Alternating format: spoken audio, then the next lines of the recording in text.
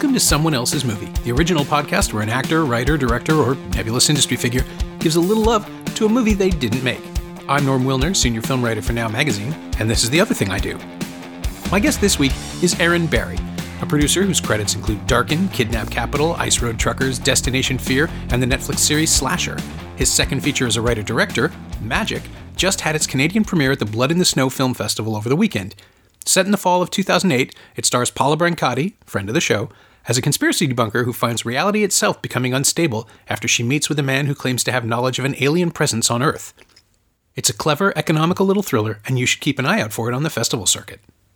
Aaron picked Dune, the epic adaptation of Frank Herbert's massive sci-fi novel that was supposed to be the Christmas 1984 blockbuster for Universal Studios and writer-director David Lynch, but instead became a disaster so spectacular that everyone involved more or less disowned it. A pricey all-star production of a complex book rendered almost incomprehensible in the edit, it holds a certain allure 3.5 decades later, for good or ill, as one of the most ambitious studio pictures ever mounted, and one of the biggest failures.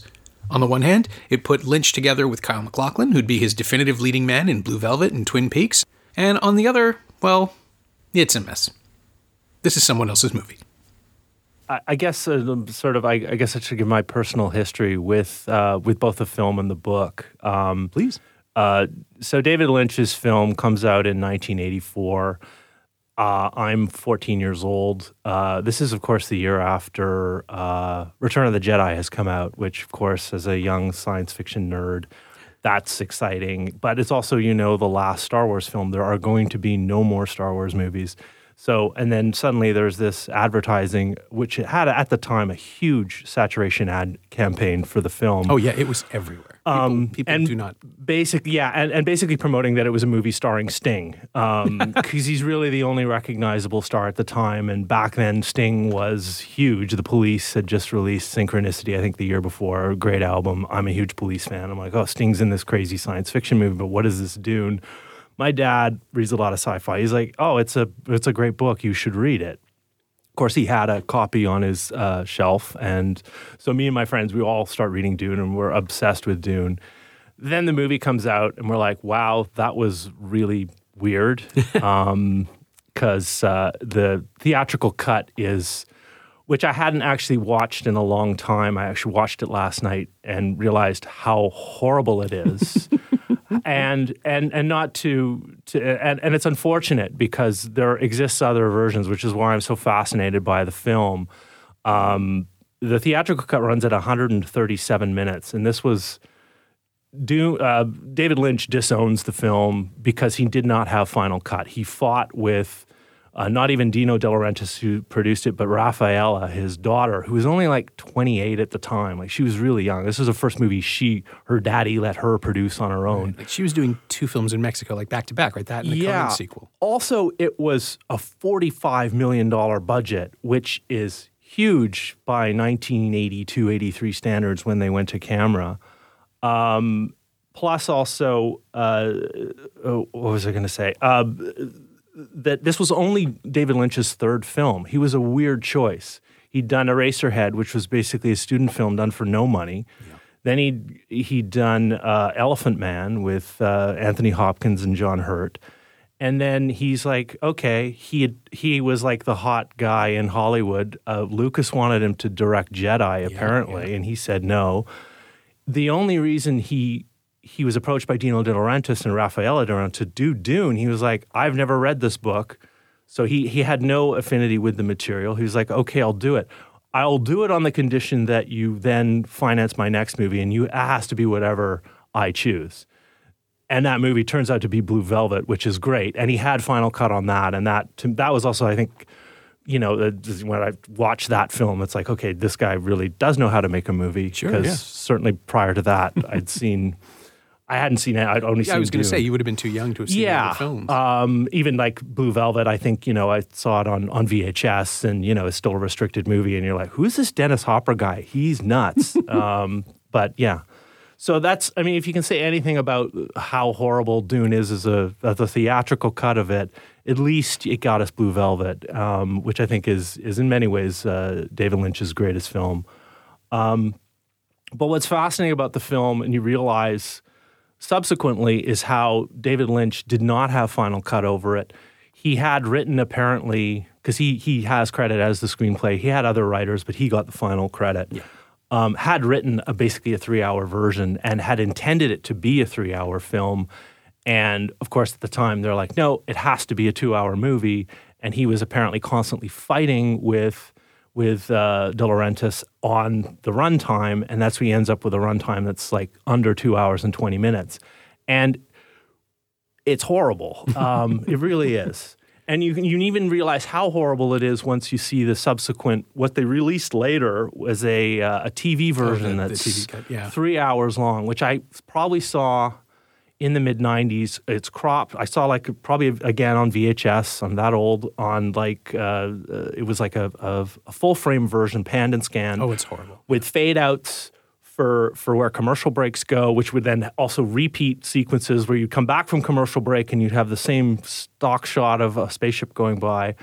Voiceover narration starts with this history of Dune with some uncredited narrator with conceptual art explaining what happened 10,000 years ago, which if you read the books about the Butlerian Jihad, why there's no computers, because they had a huge war with thinking machines and banished them, and that's kind of a religious credo, and there's no machines in the future, and now there's spice, which enhances mental abilities, allows the guild navigators to fold space, the Jenny Bezeret to have their power, and the Mentats, which, you know, is the Toofer Howard, and Brad Dourif as the Harkonnen Mentat to like do all the complicated calculations. Yeah. So it is all incredibly arcane and complex, yeah, and unnecessary in another way. Like that's the idea that you need a prologue dump, that you need to just tell us all this stuff. The thing I think the theatrical cut gets right is that it shows rather than tells.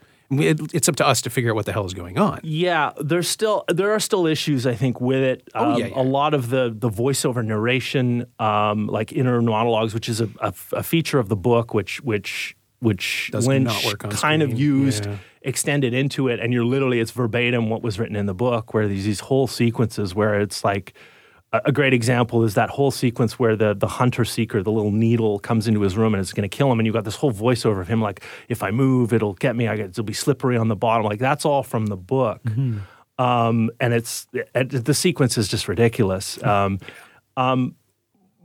So you realize both from the extended cut, which is 3 hours long, which Lynch also was like, this can't go on TV with my name on it. So if you see that version, it's actually an Alan Smithy film. Right. Written by Judas Booth. Yeah. He took both credits out. Back when they would still allow the DGA would allow, you know, directors, if they thought their work was, or their name was being mangled or misrepresented, they could take their name off a movie. So I watched the theatrical cut. The other thing I then watched, because I've sort of done a deep dive into fan edits, because there have been numerous fan edits where people have taken both versions plus deleted scenes from the DVDs and made basically the ultimate version. The one I recommend, the one I watched last night, and I watched it several times, and it's probably the best version based on all the footage we know it exists. And it's on YouTube, so you can watch it, and it's mostly in HD. There's some parts that he's taken from the DVD, so they're sort of SD, so sometimes the quality drops down. And it's called, if you search and call the Alternative Edition Redux fan edit from 2012 by Spice Diver. Okay. It runs at 178 minutes. And he's taken all the best pieces and been much more faithful to the book than either the theatrical cut or the Alan Smithy TV version, plus taken other pieces that he's been able to find. And he's actually redone it, like the 2012, he first released it in 2008, got feedback from people, then redid it in like 2010. And then he's like, okay, this is my final redux. This is the final defense. This is as good as I can make this movie based on what we have. The other unfortunate thing is, of course, David Lynch has been asked by Universal, I believe owns the rights, to say, hey, would you come in and do it yourself? And he's like, absolutely not. Oh, no, he will not touch it. I won't. I don't want to put it behind me, which I admire, because I think generally when directors go back, like I think Coppola has done himself a disservice by recutting Everything. Apocalypse Now twice, and neither version I think is as good as the theatrical version. I don't think anyone thinks the special editions of Star Wars are better. We're recording this the week that Disney Plus released a new, different cut.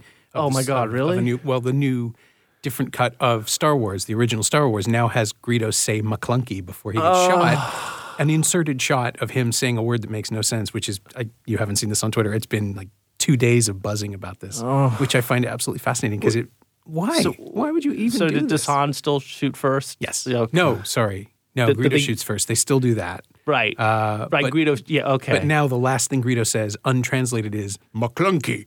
And I'm assuming it's going to be a joke in a Star Wars movie somewhere down the line now because some creator will make fun of it. Or it somehow ties in with Mandalorian. That must be it. But, oh, God. I mean, that would be great if that is the whole point of it. But no. Someone, was it maybe Scott Tobias, had made this beautiful argument saying that this is like George Lucas's last fuck you. He does this, sells the company. Like the last act is to screw up Greedo's scene one more time. But with Lucas, I mean, this actually speaks to the Dune issue. With Lucas, when we see the recutting, it's someone who's fussy and can't let go and is convinced that he can do it better. Yeah. But with Lynch, I almost admire, well, in fact, I do admire just walking away from it and declaring it unsalvageable. Yeah.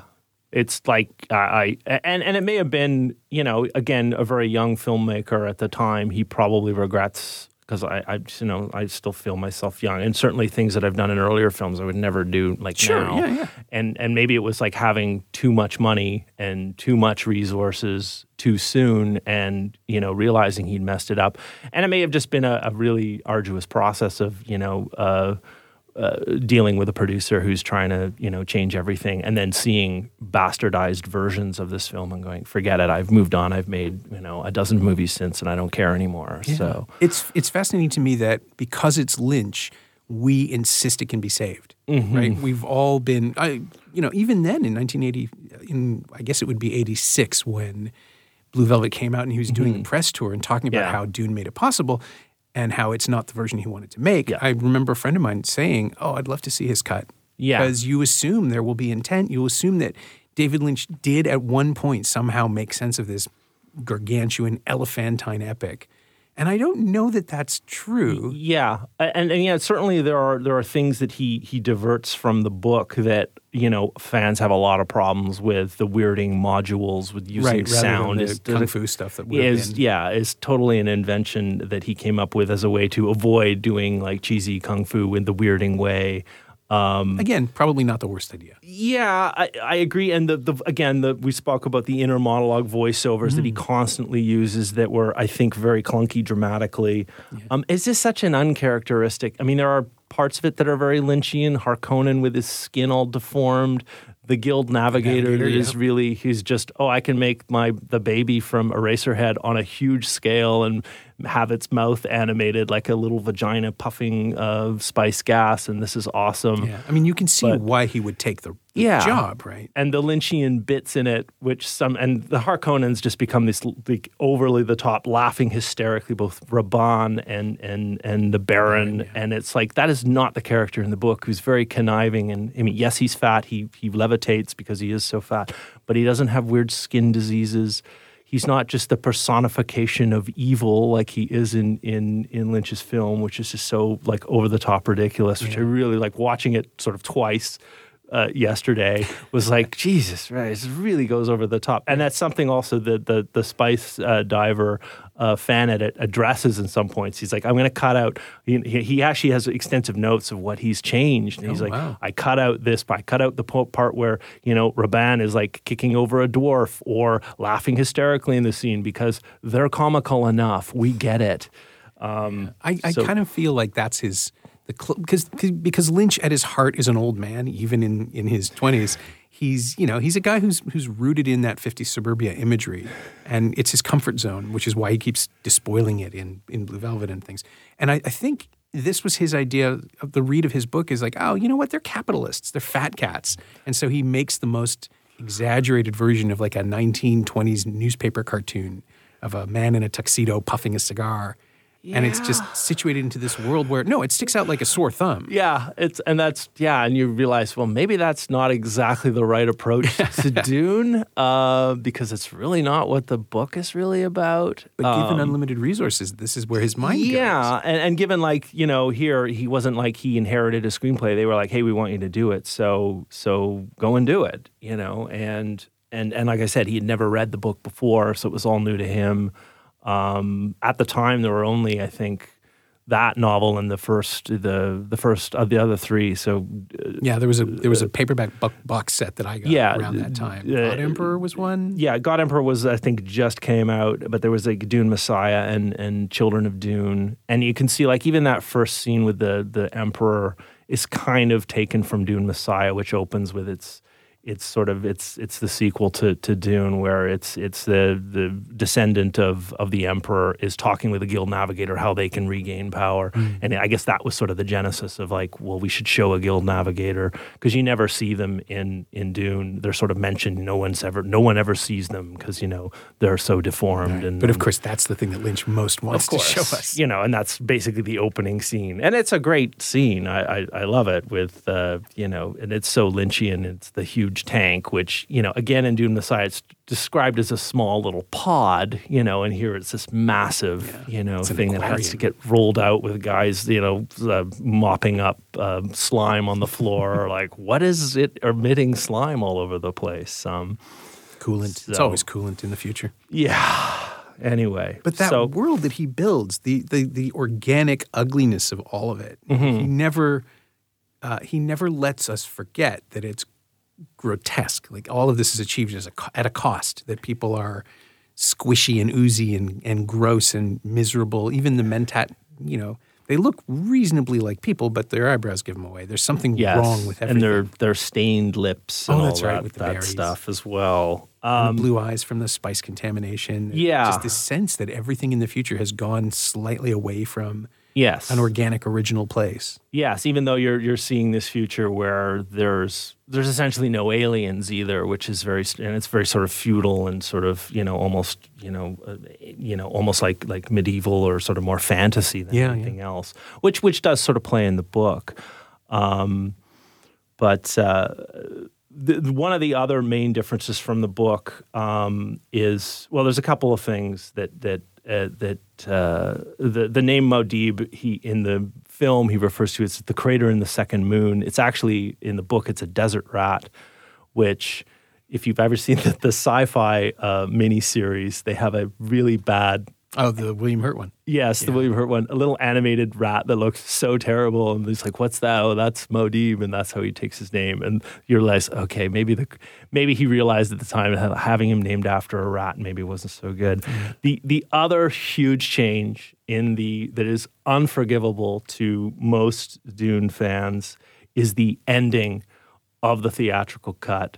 And I guess also probably the TV cut as well, where he is a god, and it rains on Dune, because it's quite established in the ecology that water kills sandworms. So basically at the end, all the sandworms are dead and there's no more spice. So you've destroyed the universe at the end. And it's just and there's also that cheesy line, which I couldn't even believe it when I hadn't watched that theatrical cut in so long, where the final voiceover is from Princess Irulan, where she says, where there was war, Muad'Dib would bring peace. Where there was hatred, Muad'Dib would bring love. Again, no. Like, what happens also in the subsequent books is that, his jihad has spread throughout the galaxy, like everyone. And that's why he also has issues because he can see the future and he knows it's not good, because he's basically started a holy war throughout the universe. But it's a very sort of Disney kind of version that the De Laurentiis, I think, imposed upon it, and on the whole rain thing. Oh yeah, no, give us a happy ending. Because what should happen and what happens if you watch the TV cut, they actually show where he says to the emperor, he says, I'm now going to marry Princess Irulan and I'm going to become emperor as a result. Like, this will establish me within the Landstrad, within the feudal lords, that I'm now emperor. And then he actually goes and, kind of has this apology scene to Chani. He's like, you will always be like my consort. And, the same way his father had his primary concubine who he didn't marry because she was Bene Gesserit. So there's that change. And in the Spice Diver cut, he cuts the rain scene. It just goes, he marries her, he gets the sort of the emperor's cape is put on him. And, little Alia, his sister, says, because he is the Kiwastis Haderach, and no rain, we go to the ending, which is a much better, faithful ending to what the book has. So, also kind of has a Godfather quality to it. Yeah. Coppola's on my mind now, obviously, but the legacy, the sense that you make sacrifices to your own happiness in order to hold power. Yeah. I think it's a much more adult take on it than Lynch was capable of in the version that we saw, or the theatrical release anyway. But it's even like, there were even like, because I watched them both back to back, it's even within scenes that like beats and information were cut out for I guess to get it down to the... For speed, yeah. For speed. And you're like, it's like, they cut out like the shout out Mapes, who's the Linda Hunt as the housekeeper. There's a whole other scene that's in the TV cut and again in the Spice Diver cut where she goes to Jessica and they establish what the crysknife is, which you see, these white knives, which are actually like made from the teeth of sandworms, and you cannot sheath one without drawing blood on it. And she basically establishes her loyalty to Jessica and to protect Paul. That's gone in the theatrical cut. The other horrible thing that they cut out of the theatrical cut is once he first encounters the Fremen, he is supposed to have a fight where he first kills this other Fremen named Jamis, who challenges him to combat, and he's like scared to fight because he's never actually killed someone before, and he's never fought without a shield, which we see in the beginning when he's an adept fighter, but only when he's got the confidence and protection. So in this, he kills Jamis, and of course, within the Fremen, then afterwards, they're like, okay, now you get his water, plus you also get his property, which is his wife and his 2 sons. And you'll notice in the theatrical cut, there's these 2 little kids that are always hanging around. Those are Jamis' sons. You're like, who the hell are these kids? They don't establish who they are in the theatrical cut. You're like, why are these 2 little kids always hanging around whenever he's demonstrating things or doing things? And they also show the water ceremony where they put Jamis' dead body into this thing and they get his water and like, here, you now have his water. Right. But without any context or... Yeah, well, they're like, water is life, and, everyone sort of... And I think the other thing that probably confused viewers at the time also was his use of metric. It's the future, and it's talking about kilometers and meters and decaliters, which probably confused the hell out of an American audience used to imperial measurements. Well, everything's hostile in the future to American audiences. It's this remarkably... I'm trying to figure out how to phrase it. It's as though every editorial decision is wrong in the wrong way, rather than wrong in a right way, rather than coming up with some accident that makes sense, like the drift in The Elephant Man, where we sort of fall into these dreamlike sequences that are horrific and they don't really make sense, and they couldn't have happened, but they are allegorically correct. They steer us into the movie. I mean, John Merrick's mother was not trampled by elephants, but he dreams it, and so we see it.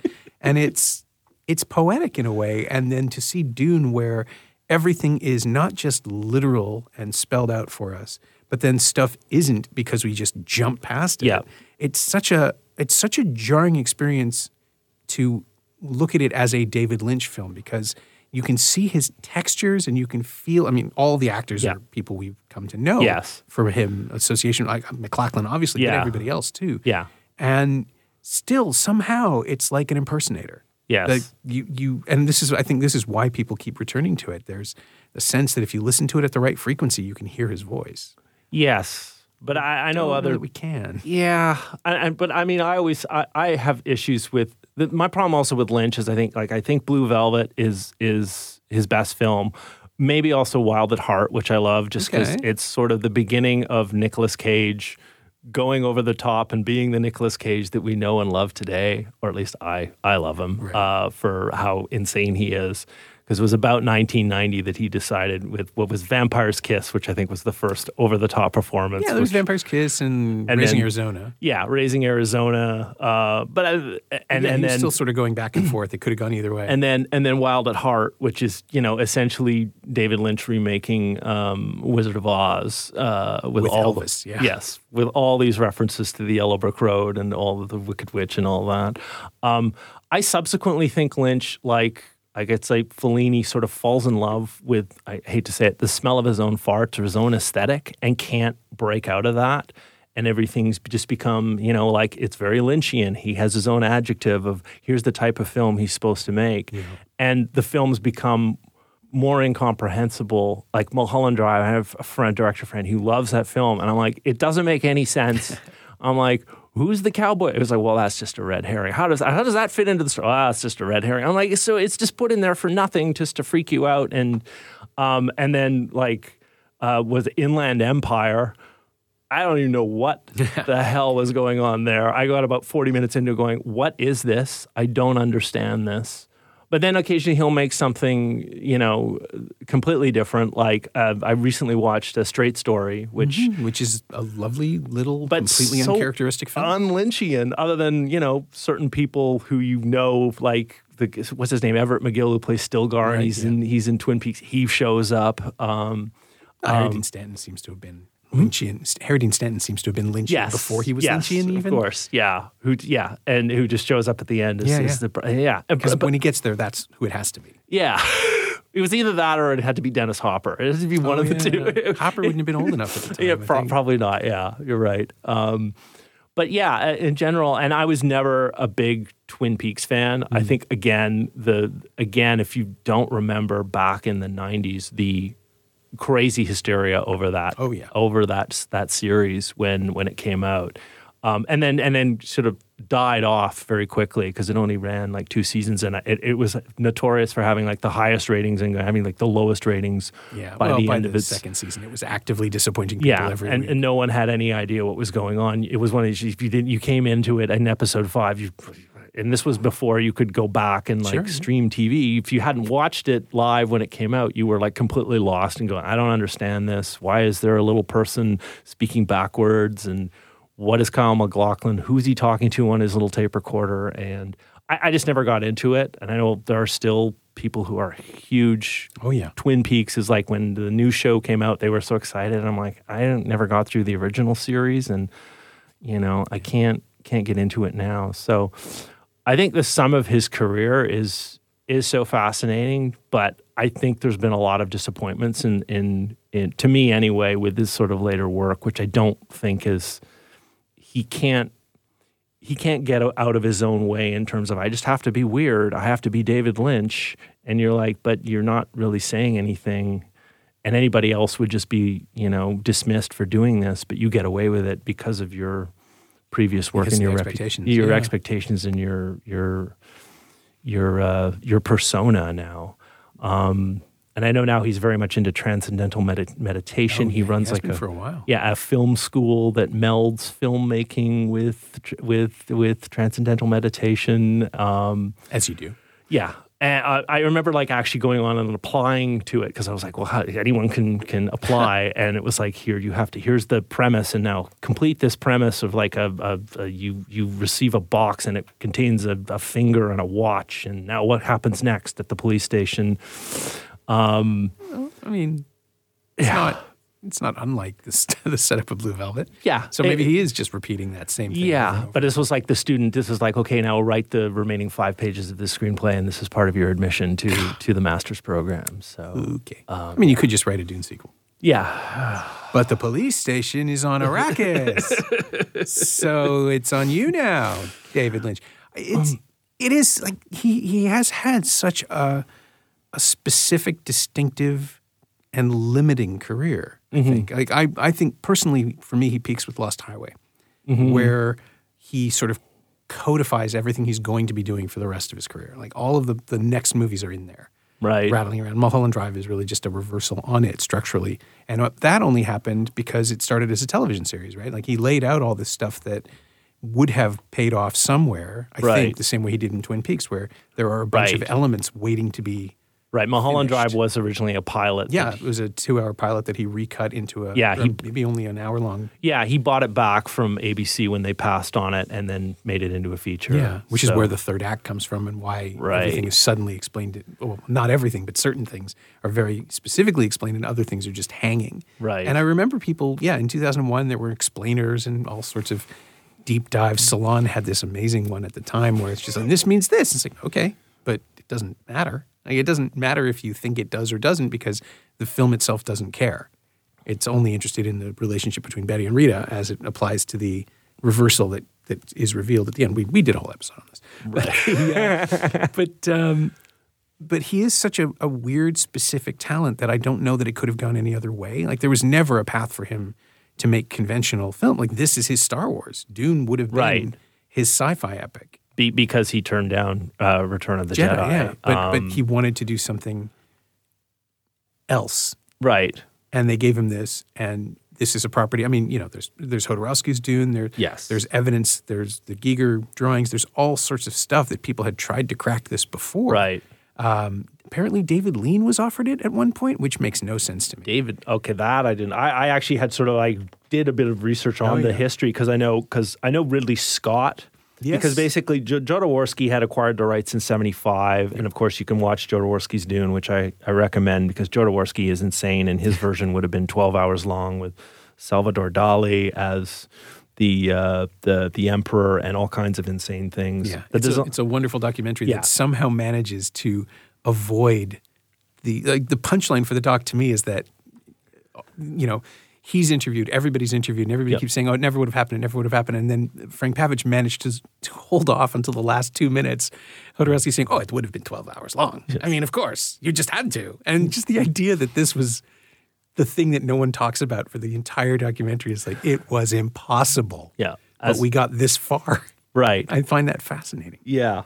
But there were other people on it before him and after. Yeah, because then after, Jodorowsky failed to get the film made, then Dino De Laurentiis did acquire the rights, I think in 1979, and had Ridley Scott, after doing Alien, he was and worked on it for 6 months, apparently with a screenplay written by Frank Herbert, who, and again, it was apparently a 3-hour screenplay, and they were like, it has to be a 3-hour movie. And apparently Ridley Scott just sort of burnt out when he realized how huge this was going to be and maybe impossible, and then was offered Blade Runner and just said, oh, I'll just make this movie instead, which probably was the wise choice in history. Yeah.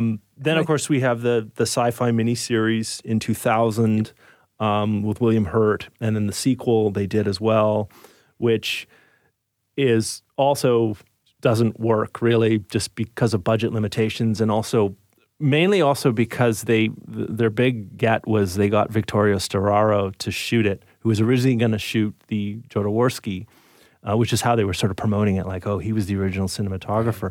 Apparently, the producers were originally planning to shoot on location in Morocco, in the deserts, but shoot digitally, which back then would have been, pretty cutting edge, along with Lucas, who had just done Phantom Menace. But always Lucas. It all comes back to him. Storaro convinces them, no, let's shoot on film with my Univision 3 perfs. We can save money, and we'll use, my son has this Translite company, and we'll use Translites, and we'll shoot it all in studio. And the result is that you never have any sense that you're in the desert. No. A movie about the desert, and you're clearly on this little patch of sand in front of a backdrop, and it just looks horrible. And a lot of in many ways more faithful to the book, but just production value. The costumes are atrocious in terms of over the top. And no one seems to be, I've only seen the miniseries. I haven't seen Children of Dune, but I've only seen the 2000 miniseries. No one seems to be fully aware of it. Yes. They're all just sort of dazed. Yeah. And I couldn't figure out why. Well, and I guess there's nothing to react to or there's nothing to play from. Yeah, I think it was largely dismissed. The other fascinating thing I find now is you talk to younger people, they think Dune is a video game. Like, I was talking to this, a friend of mine, he's a 19-year-old son. He's like, oh, this Dune, now it's based on that video game, right? I'm like, no. Was there a video game? Apparently, it was there was a video game that came out, 10 years ago that apparently was quite popular with the kids. And that's no idea. Talking about it as a video game. And this is where people sort of lose track of what the real provenance of things is now, which is really, really sad. So many books. How do you mistake that? Yeah. But then again, okay, so after the miniseries, then Paramount got the rights to it in 2008. So Peter Berg was attached for several years. Then he dropped out. Then Pierre Morel, who did the Transporter movies, right, yeah. he was going to do it. They got nowhere with that. The rights lapsed. Then Legendary picked it up. They put Villeneuve on it. Villeneuve, yeah. And the movie is, they've only shot half of it, which is the other thing. What they're releasing, they're only doing half the book. So I actually talked to a fairly senior crew member a couple of months ago, right after they had wrapped, and I was trying to rock solid NDAs. It's very impressive on this film that there have only been 2 leaks of any behind the scenes imagery. One by a crew member. And you can go on Reddit, you can see it. Some people say it's an ornithopter. I think it might be a carryall. Okay. It's basically a crew guy with a Dune shirt, and you see this model in the background, like full scale model in the background. Apparently, he got fired, got in a lot of trouble. And then there was Josh Brolin posted on Instagram a 10-second video of him on location just showing sand dunes. Apparently, he got in a shitload of trouble for posting that. But they have released nothing. There's been no trailers, no concept art. Other than who the cast are, you don't know anything about it so far.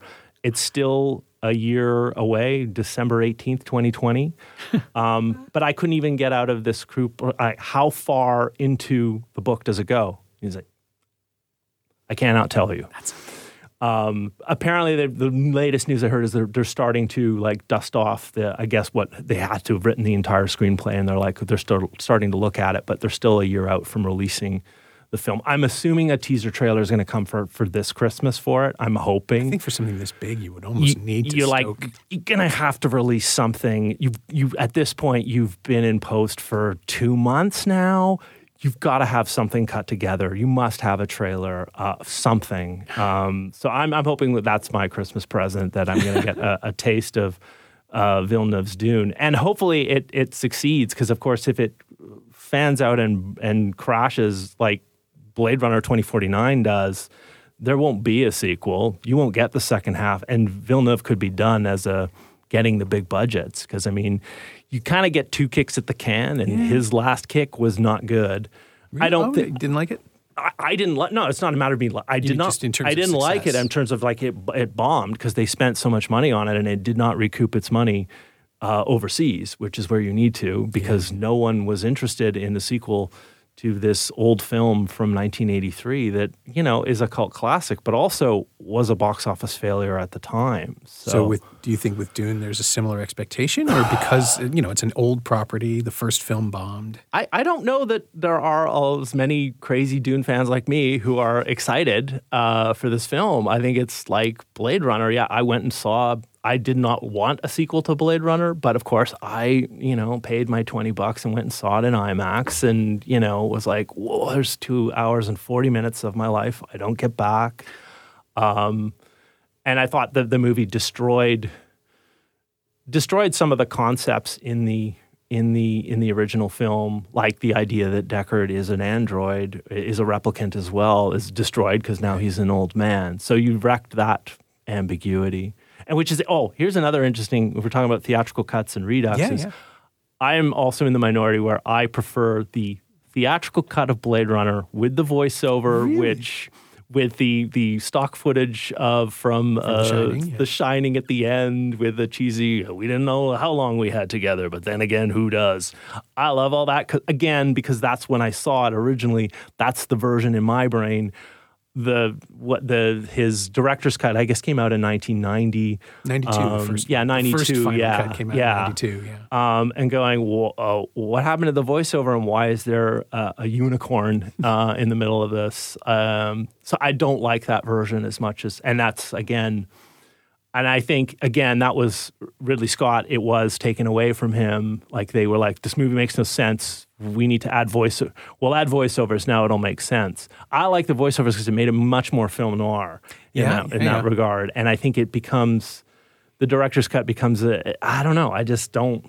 And maybe it's just time, because I saw it when, I was like 13 or 14. Yeah, you're an impressionable youth. It just embeds in your brain, because that's when all the things that you love basically between the ages of 10 and 20. Those are your core memories. Those are the things you can't forget.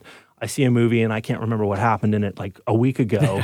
But I can remember distinctly, things from movies that I saw in that period, which is also when I totally got into films and was watching tons of films at the time. Yeah, no, that's exactly what you said. Your consciousness is forming. So everything is much more vivid. And so what else? So is Dune still something that you carry with you? Like the original experience of it or the versions subsequently?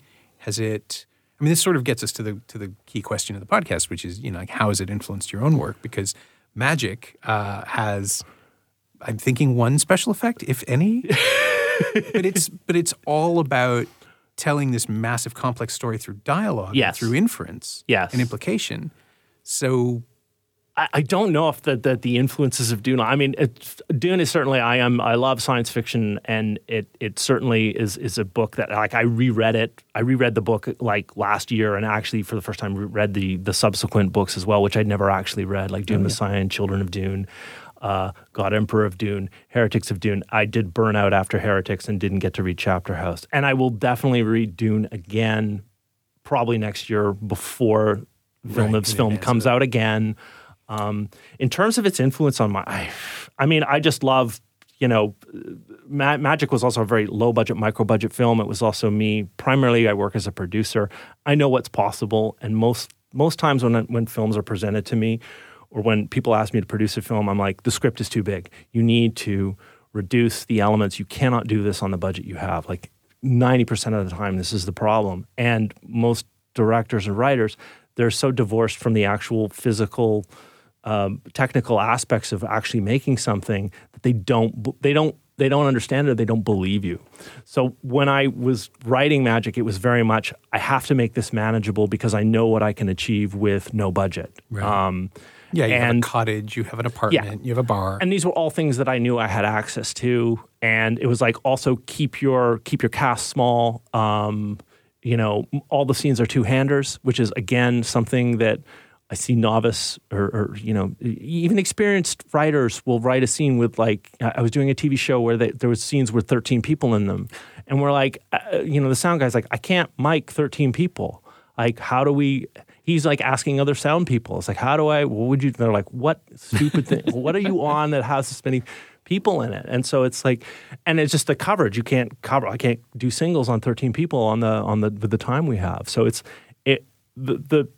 the Magic is very much born out of necessity, and someone's saying, well, it's all people talking. But it's a science fiction movie with no real effects. Everythit's really done in camera. And it's all conceptual anyway. Yeah. So and it's all about the ideas behind it. And, that for me is what makes, it's always about story that makes something interesting. And special effects just, are icing on the cake. But if you don't actually have a cake, it's pointless. You can't just eat icing. Well, some people do. You absolutely can. Thank you very much. It's not good to eat that instant stuff out of the jar. It'll just make you sick. And at the end of the day, it's not a pleasant experience.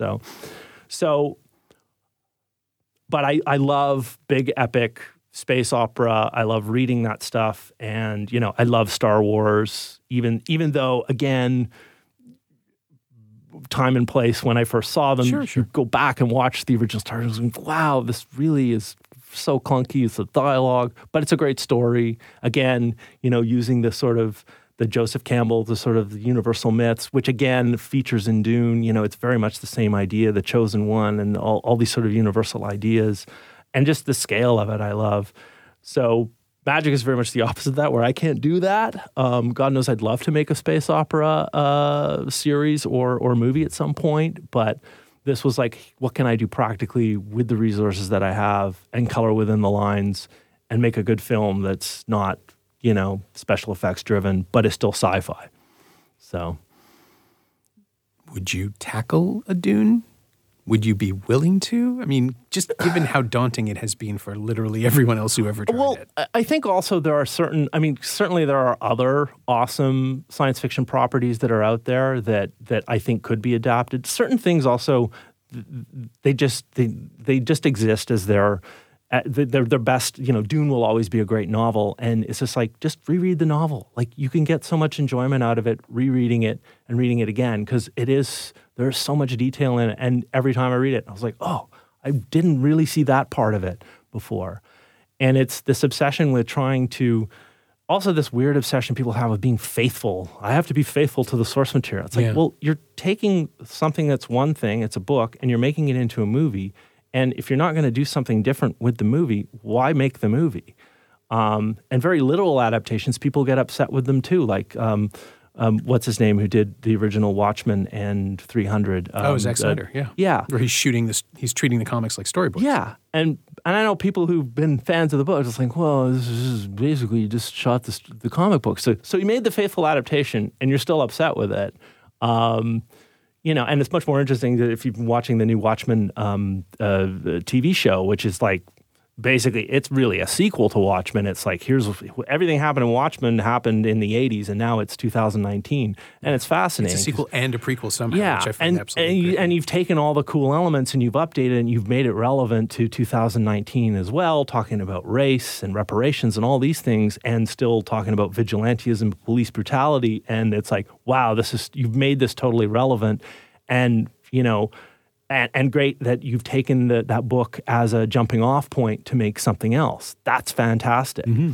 And I mean, Kubrick did this a lot where he would take, a minor, a book and it would become a jumping off point. Like notoriously, Stephen King hated The Shining because he took so many liberties. Like, this is my jumping off point. I'm making a film. Or like Barry Lyndon, which is like a very small, minor novel by Thackeray, but he makes it into this great film, which again, a film I just revisited recently. I hadn't probably seen it since it was on VHS when I was a teenager. I thought, oh, this movie is so boring. And then rewatched it recently going, this is, I love Kubrick, and I never had gone back to that film before until like a couple months ago and go, oh, what a beautiful movie. And plus I also love the fact that he was using a lot of the same cast from Clockwork Orange, which of course I've seen a gazillion times. And it's like, oh, there's so-and-so. There's all these, the minor characters are all show up in Barry Lyndon. Strange new. It's like, yeah, he had his Mercury players, and it's like, oh, I'm going to reuse them again. So it's like fantastic. So, yeah, it's long been a property that I've appreciated, but not really connected to in a weird way. And so now that we're looking at another one and that we're revisiting this, I'm really curious to see what Villeneuve does with it, because his textures and his approach will be completely different from the previous adaptations. But yeah, when you're saying people want, or say they want a faithful adaptation, I kind of want him to do whatever the hell he wants with it, because the reason I remember Lynch's version rather than the Sci-Fi Channel version is because he went for something. Yes. And the sort of the baroque, grotesque insanity of it all is the thing that makes me want to watch it again, even though I know I don't like it. Yes. Well, it's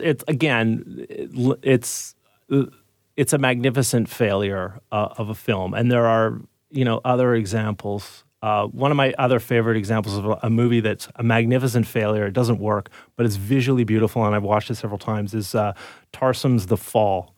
Oh, yeah. It's wonderfully beautiful. It's incomprehensible.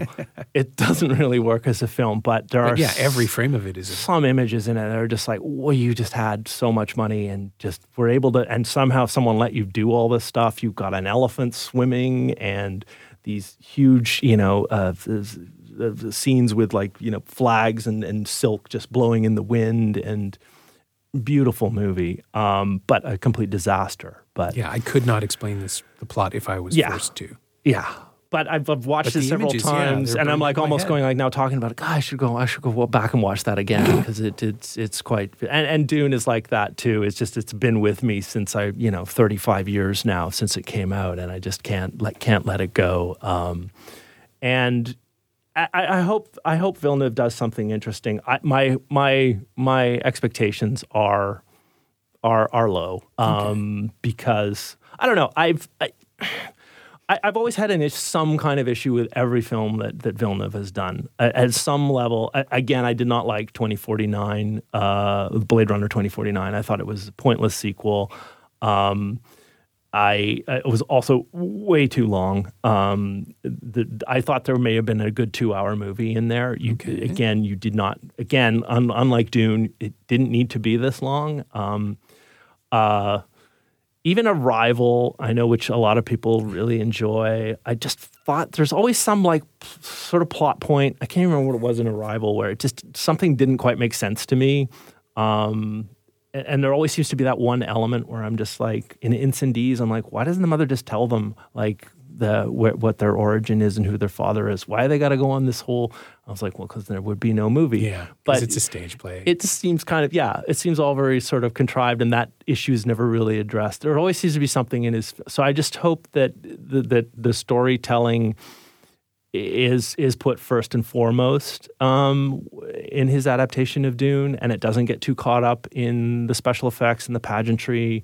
And that it has its own distinctiveness and style. I mean, one's hoping that it'll be a movie sort of, because this seems to be the thing that, it's a movie about ecology, it's a movie about an environment, which is very sort of, again, with climate change and everything on people's minds, that this is sort of more relevant, that's in the book, that obviously wasn't an issue for Lynch back in 1983, but maybe this is something that you play up. They're talking about sort of the role of women. There have been sort of comments made by Rebecca Ferguson, who's playing Lady Jessica, how she's more empowered, even though in the book the Bene Gesserit are very powerful, and all women who are sort of controlling in their own way, controlling the men. So I think that's going to be played up a lot more. They're going to play down the fact that she's just the concubine, which is what she's referred to in the book, and how Chani is basically in the same role. She's not his wife; she's his concubine. Yeah, it would be interesting to see a film that actually confronts that stuff. Yeah, and I think one hopes that that's sort of where I think, in Villeneuve being savvy enough and knowing you're making a movie in 2019, that's where you're going to go with it. Who knows? Because we've seen nothing and know nothing about this movie yet. So I get the feeling you're enjoying the anticipation as much as you can. It is, but I'm also like, because I'm old, I'm jaded. I hate it when, the propensity of people online where they see a trailer and suddenly, after the Force Awakens trailer, they're polling people going, this will be the greatest Star Wars movie ever. It's like, You haven't seen it. No. You don't know. You've seen the marketing. Yeah. Again, and how many times have you seen a great trailer and it's a complete disappointment? And I think Netflix has perfected this, where you watch a trailer for a Netflix film and you go, I don't need to see the movie. They've spoiled everything. They've shown me all the best moments in 2 minutes, and the movie will be a letdown because it's nothing more than a condensation of that 2 minutes in the trailer. Yeah, this is why I do my best to avoid stuff, all marketing. If I can, I want to see it cold. I want the movie to show me what it wants to show me. It's really good. Actually, I should follow that more instead of just clicking on as everybody like, oh, it's out. It's like the new rise of Skywalker trailer. It's like, I have no clue what this movie is about. Basically half of it is clips from all the other movies and grand score telling us this is it. Even though we know this is not it, there will be more because, it's IP. Disney paid how much money? How many billions? $4 billion. And I know they've already made that back, but, it's all about making $20 billion. It's all about making $1 trillion now with this franchise. So they'll get there. Oh, yeah, I'm sure. But it's exhausting. It kind of is, yeah. Episode 10, McClunky. McClunky. It's coming. All right. My thanks to Aaron Barry, who's on his way to Germany right now to screen Magic at the Berlin Sci-Fi Film Fest. If you're there on Friday, November 29th, it's playing at 8 p.m. at the Babylon Theatre. And if not, well, watch the skies. It'll come back. You can find Aaron on Twitter at MagicFilm, MAJICFILM, all one word, and you can find Dune on Blu-ray and DVD from Universal Studios Home Entertainment. It's also on iTunes and Google Play. The legitimate versions, anyway. As always, you can find me on Twitter at Norm Wilner and elsewhere on the internet at nowtoronto.com. You can also find this podcast on Twitter at Semcast, SEMcast, and on the web at someoneelsesmovie.com. Our shiny new theme song is by The Last Year. If you like it, or this show in general, say so. Leave a review on Apple Podcasts or Google Podcasts or wherever you've been enjoying us. Every little bit helps, it truly does. And check out the other shows on the Frequency Podcast Network. They're pretty good. Thanks for your support, and thanks for listening. See you next week.